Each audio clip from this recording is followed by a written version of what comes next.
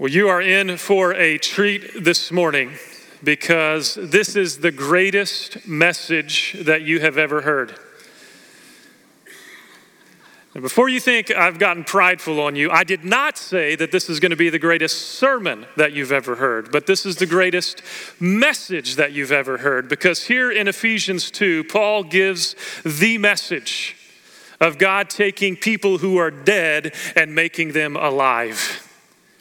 This is the greatest message, a masterpiece of the Apostle Paul, of what God has done and is doing, of taking people who are dead and giving them life in his Son. I want you to open your Bibles to Ephesians chapter 2 as we take a look at a beautiful passage here together this morning. And there on your outline, you can see three things we're going to look at. This beautiful story of what God is doing. Number one, we're going to see our problem in Ephesians 2, 1 through 3.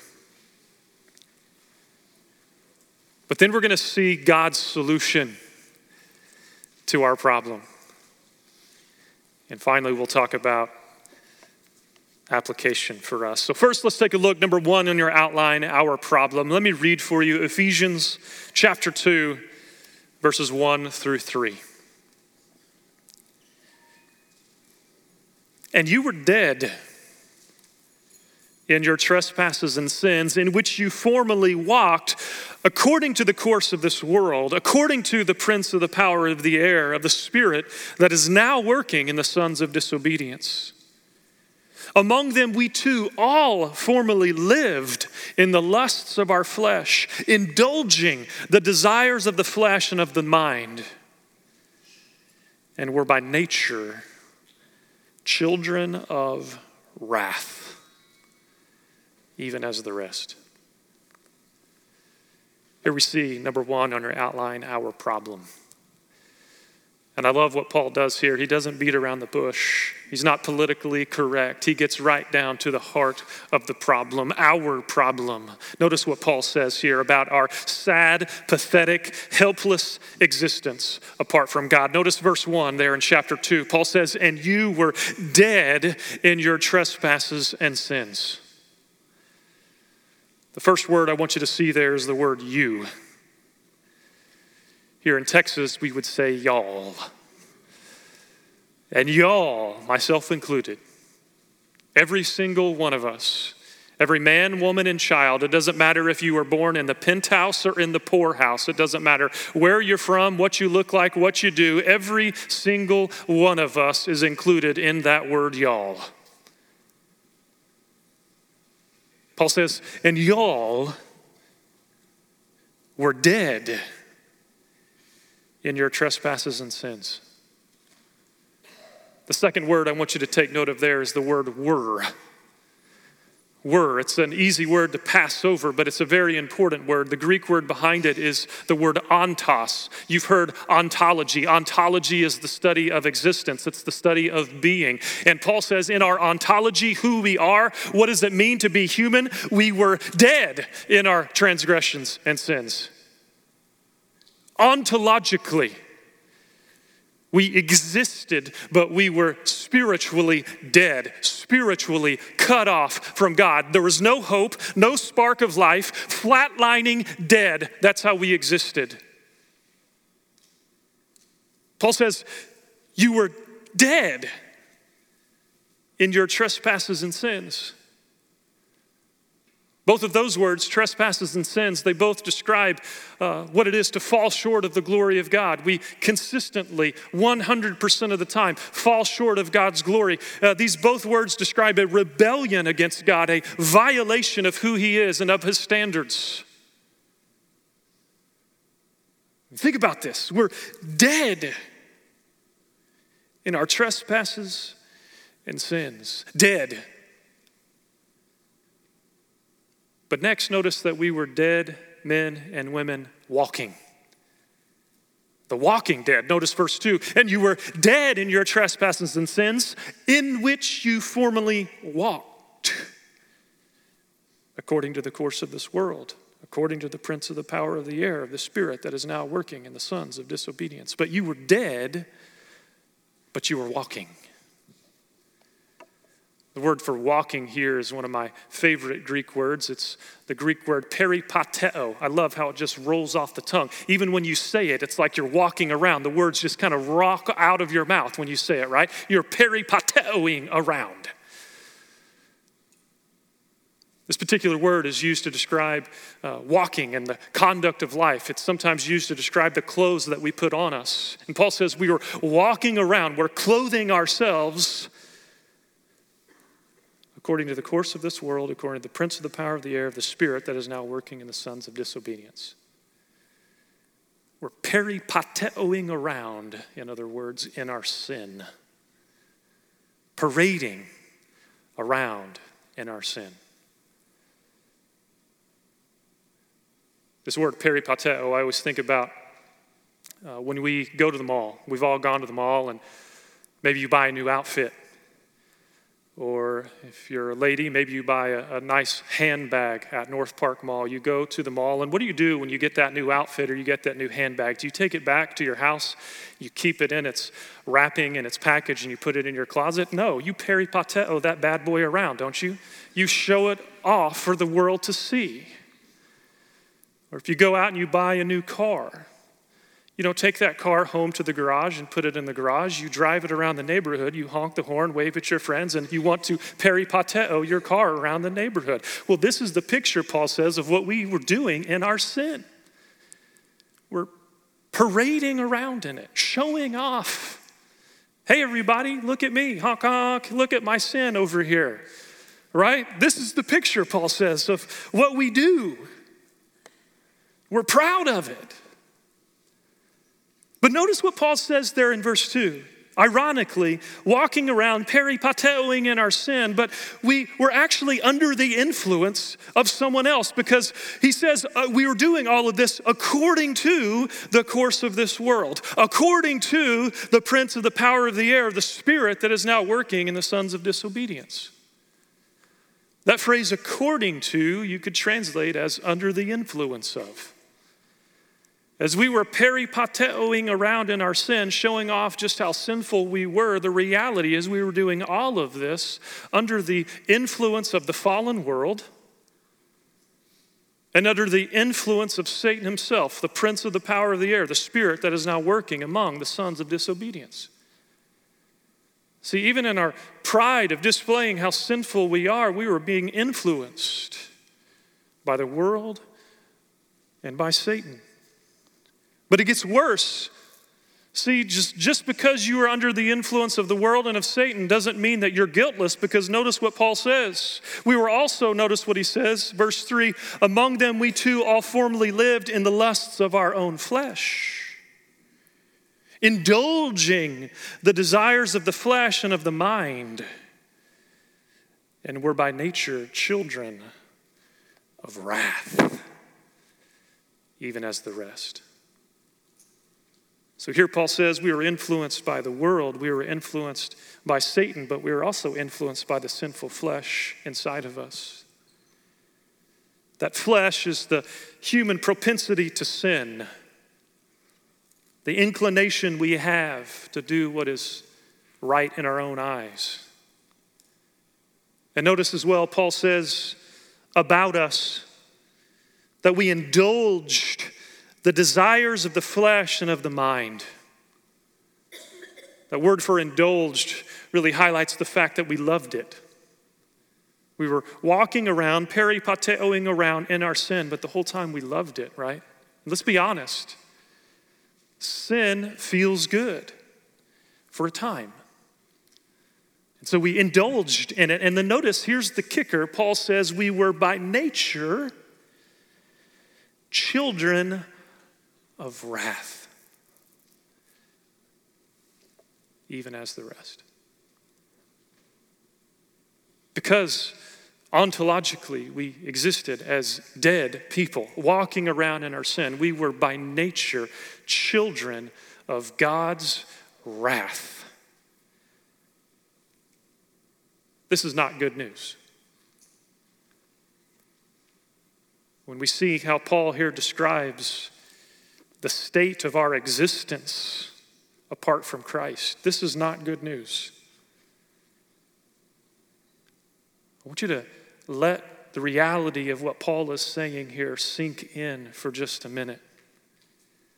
So often when we read these verses, we immediately want to rush to verse 4 and get to the good news, but I'm going to ask you to really stop for a second and reflect on the bad news that Paul is saying here. And I'm going to do something I've never done before. I'm doing all kinds of things I've never done before here at Grace. We're going to do another one here this morning. We're actually going to pause mid-sermon. You may have noticed that in the pastoral prayer, I skipped through the time of confession because I want to do it now. I want you to reflect on the nature of your existence, dead apart from Christ. And take a moment to confess that sin to the Lord. So let's pause right here and just take a few moments to reflect on us as dead people walking.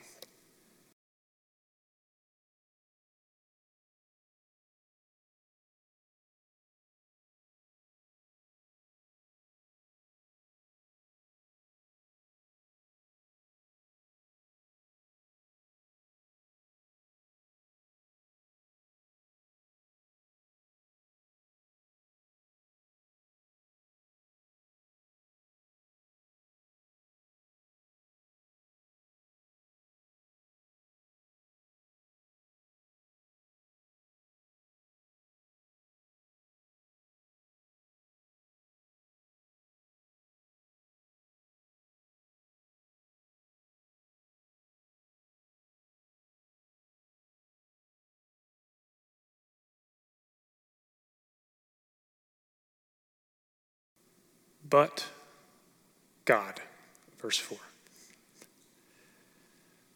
But God. Dr. Martin Lloyd-Jones says that this is the gospel in 2 words right here.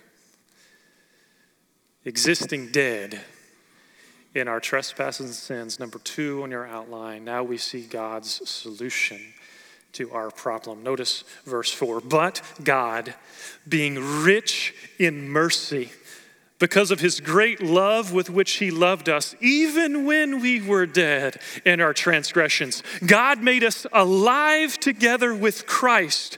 By grace you have been saved, and God raised us up with him, and God seated us with him in the heavenly places in Christ Jesus, so that in the ages to come he might show the surpassing riches of his grace in kindness toward us in Christ Jesus. This is the good news. This is God's solution to our problem.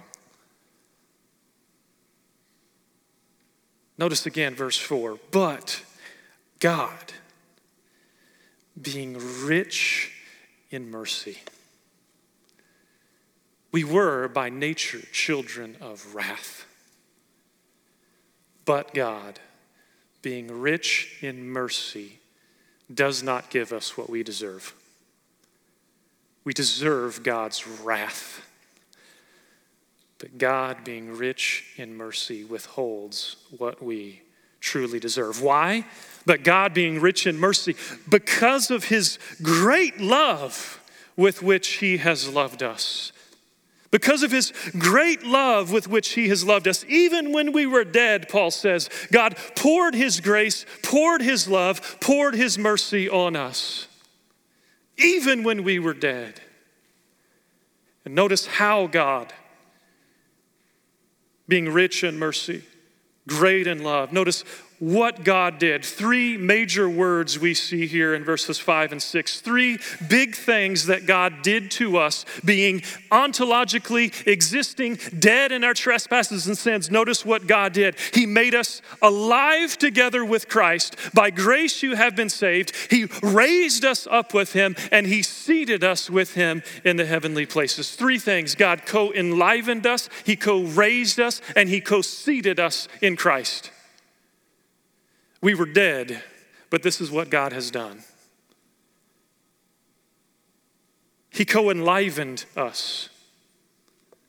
We were dead, and he made us alive together. He raised us up, Paul says. This is the same word Paul used in Ephesians 1 to describe the resurrection of Jesus.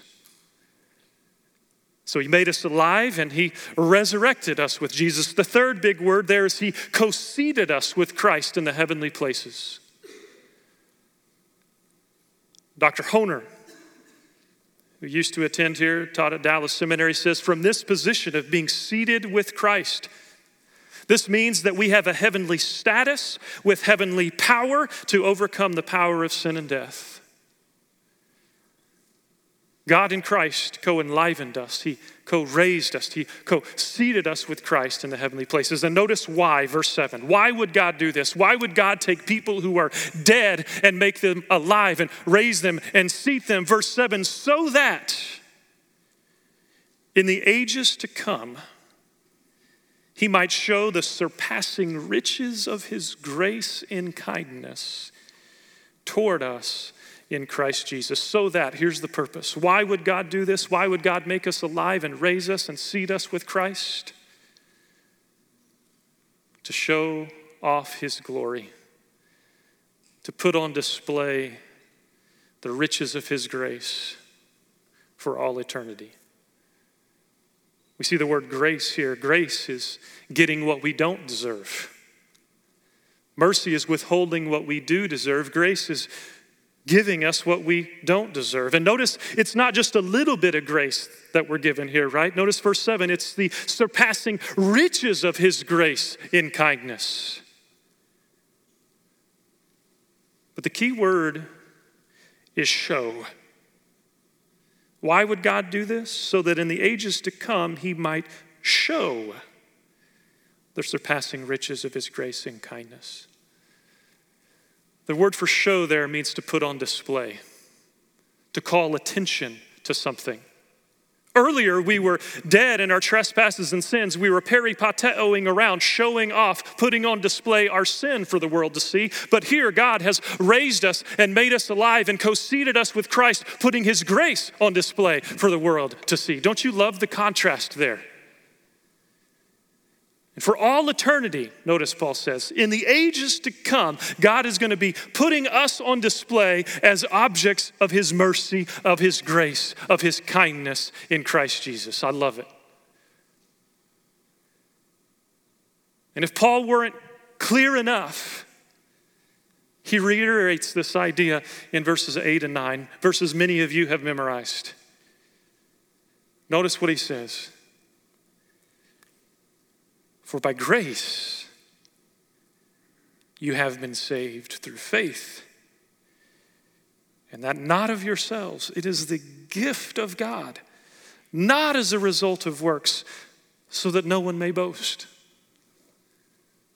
Paul says, listen, this whole thing is a gift of God's grace. If you contributed anything to this equation, he said you would boast about it, you would brag about it. You would show off forever what you did to contribute to it. But it's not of anything you do. It's purely of God's grace through faith so that he's the one who gets the glory. Grace is a beautiful word. When it comes to this idea of our problem and of God's solution,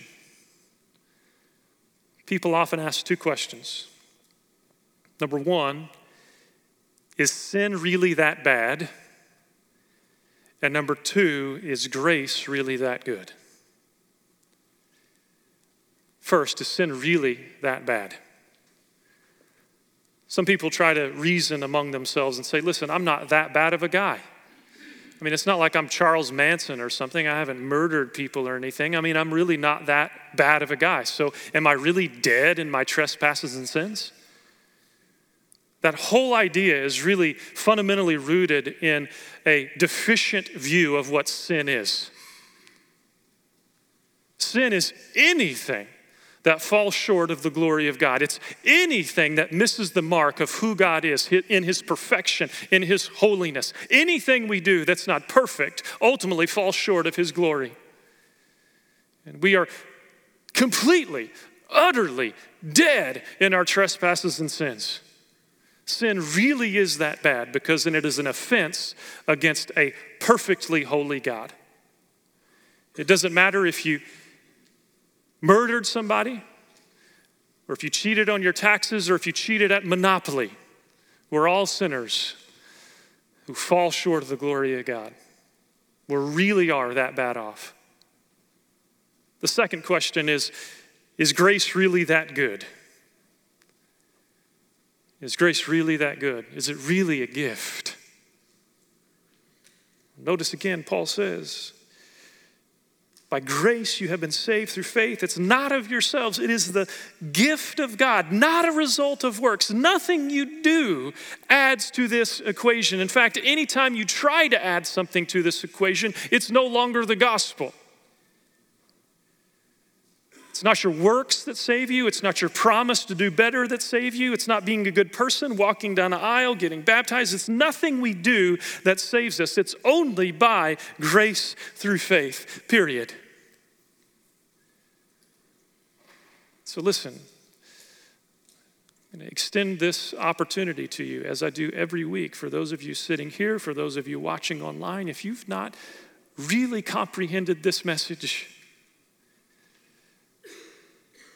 that God, being rich in mercy, because of the great love with which he loved you, he saw you dead in your trespasses and sins, and in Christ makes you alive and forgives you and redeems you. And this is the gift of God. If you've never believed that message right where you are, you can simply trust in Jesus for that gift.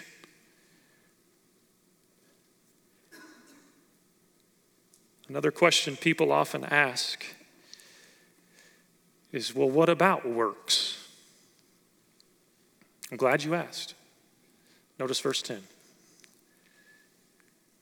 Paul says, for we are his workmanship, created in Christ Jesus for good works, which God prepared beforehand so that we would walk in them. Listen, good works don't save you,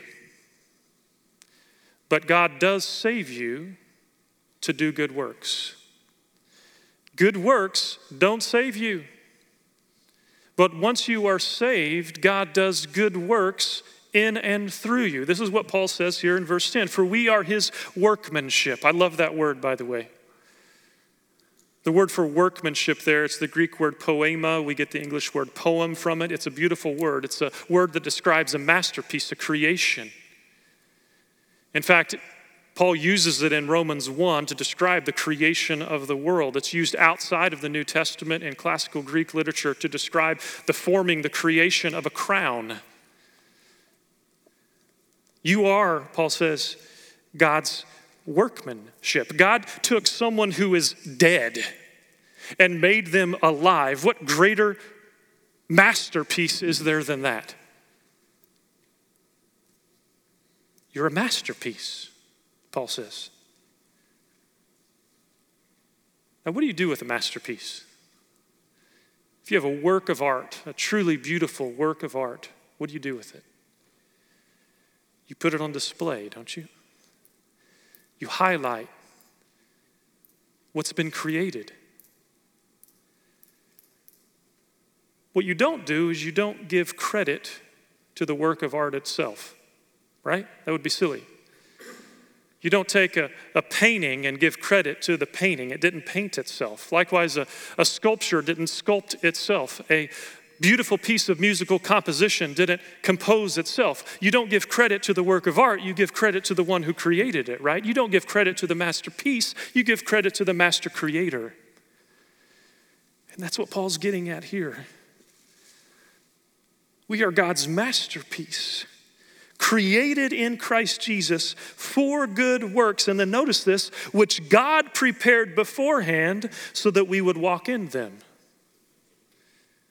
These good works that God calls us to do, Paul says, God created them beforehand. He planned them ahead of time so that we would walk in them. Think of it this way. If you were expecting someone over to your house to stay with you, you would prepare ahead of time for their arrival. You would spend time cleaning your house. You would spend time cleaning the bed sheets and cleaning the towels in the bathroom so that your guest has a nice place to stay. You do all of the work ahead of time in preparation for their arrival. And likewise, God has done all of these beautiful works ahead of time, preparing for our arrival. In other words, he does all the work. We're just kind of along for the ride. It's all his anyway. We don't get credit for our salvation. We don't even get credit for the good works that God does through us. We're just along for the ride. I like the story I've heard of Muhammad Ali. At the height of his career, he was once on a plane, and the captain came on and gave the announcement that it's time for everybody to put on your seatbelt. But he didn't put on a seatbelt. So the stewardess came by and said, "Mr. Ali, you need to put on your seatbelt." And he said, "Superman don't need no seatbelt." To which she said, "Superman don't need no airplane."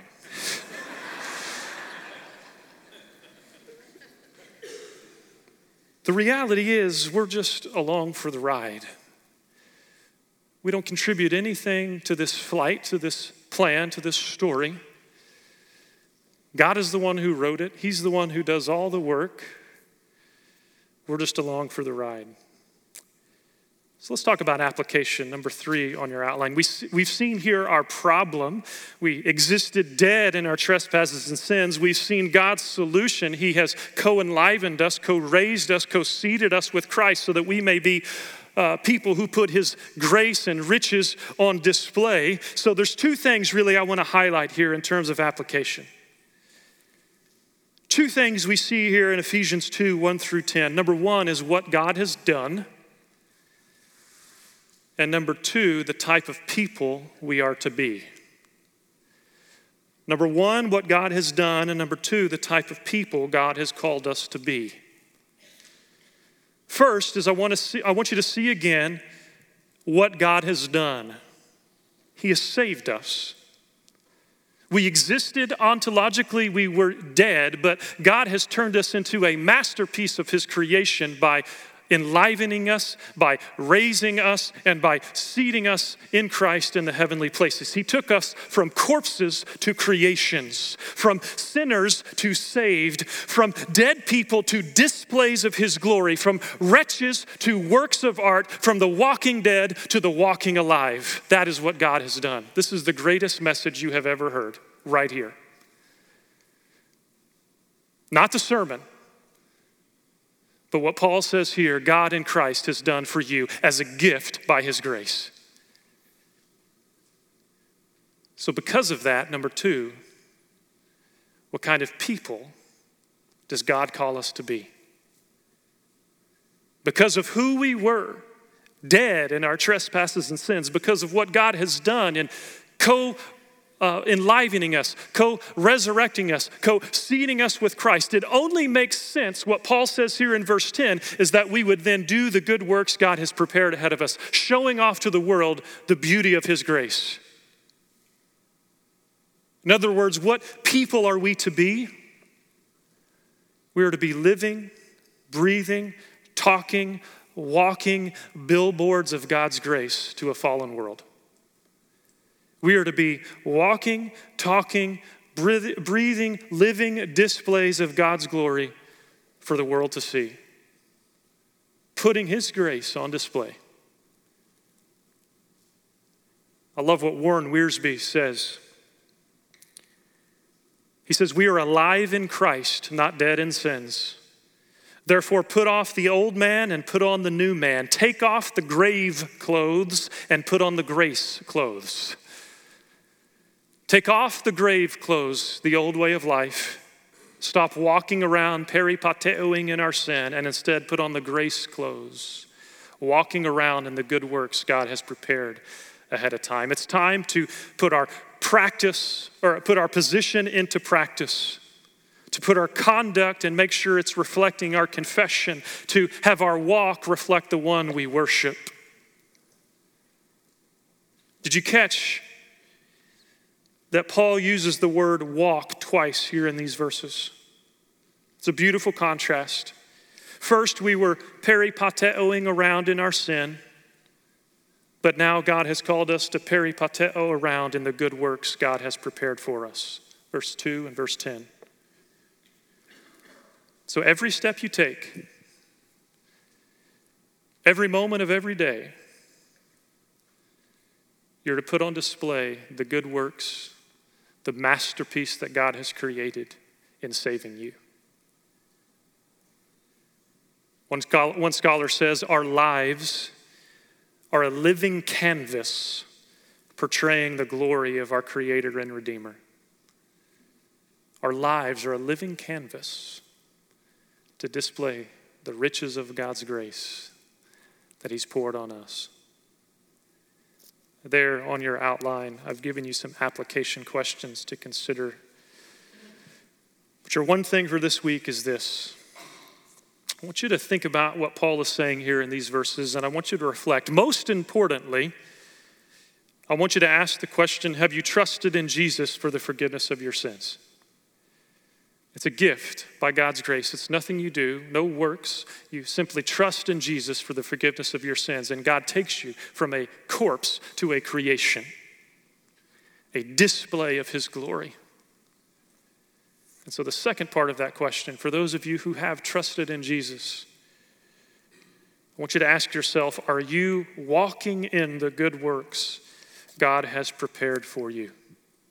Do you display to a fallen world what a redeemed life is? Let me give you a real specific way to do this. Here in about 15 minutes, we're going to let out of this building. Probably everybody in here, myself included, we're hungry. We're going to go out to a restaurant and get something to eat, right? Or it's a hot day today in Dallas. It's humid, and so you might go to North Park Mall and get a new handbag for you to put on display. But as you, yeah, sounds good. That's awesome. But when you go, how are you going to display to that waitress, to the person at the store, that you are a masterpiece of God's grace? In word and in deed, how are you going to put His display His grace, His goodness, His mercy, and His love to a fallen world around us? Listen, I told you at the beginning that this is going to be the greatest message you have ever heard. Not the greatest sermon you've ever heard. I'm sure I messed it up in some way. But this is the greatest message that you've ever heard. But it's not just for me to tell you. It's for us to tell the world. And so wherever God is sending you this week, today at a restaurant, in your workplace, in your neighborhood, in your community, I hope that you share this word. It's the only message that takes people from death to life. So let's share this message of who God is and what He has done in saving us and taking us from sinners to saved, from corpses to creations, taking us, as we'll sing here in just a second, to display His grace in a fallen world. Let's pray. Father, thank you for taking us from the grave to the garden. Thank you for creating us to be a masterpiece, displaying your glory, your grace, your mercy, your love to a fallen world. And Father, I pray, just like Paul was writing this to believers, to the church, I pray that this church, Grace Bible Church, we would hear these words and we would be compelled and excited to share this message, to live out this message everywhere we go, that we would be ambassadors of Christ, that we would be displays of your glory, that we would, everywhere we go, give people a reason for the hope that is within us. I ask this for myself, for each one here, and I pray in Jesus' name, amen.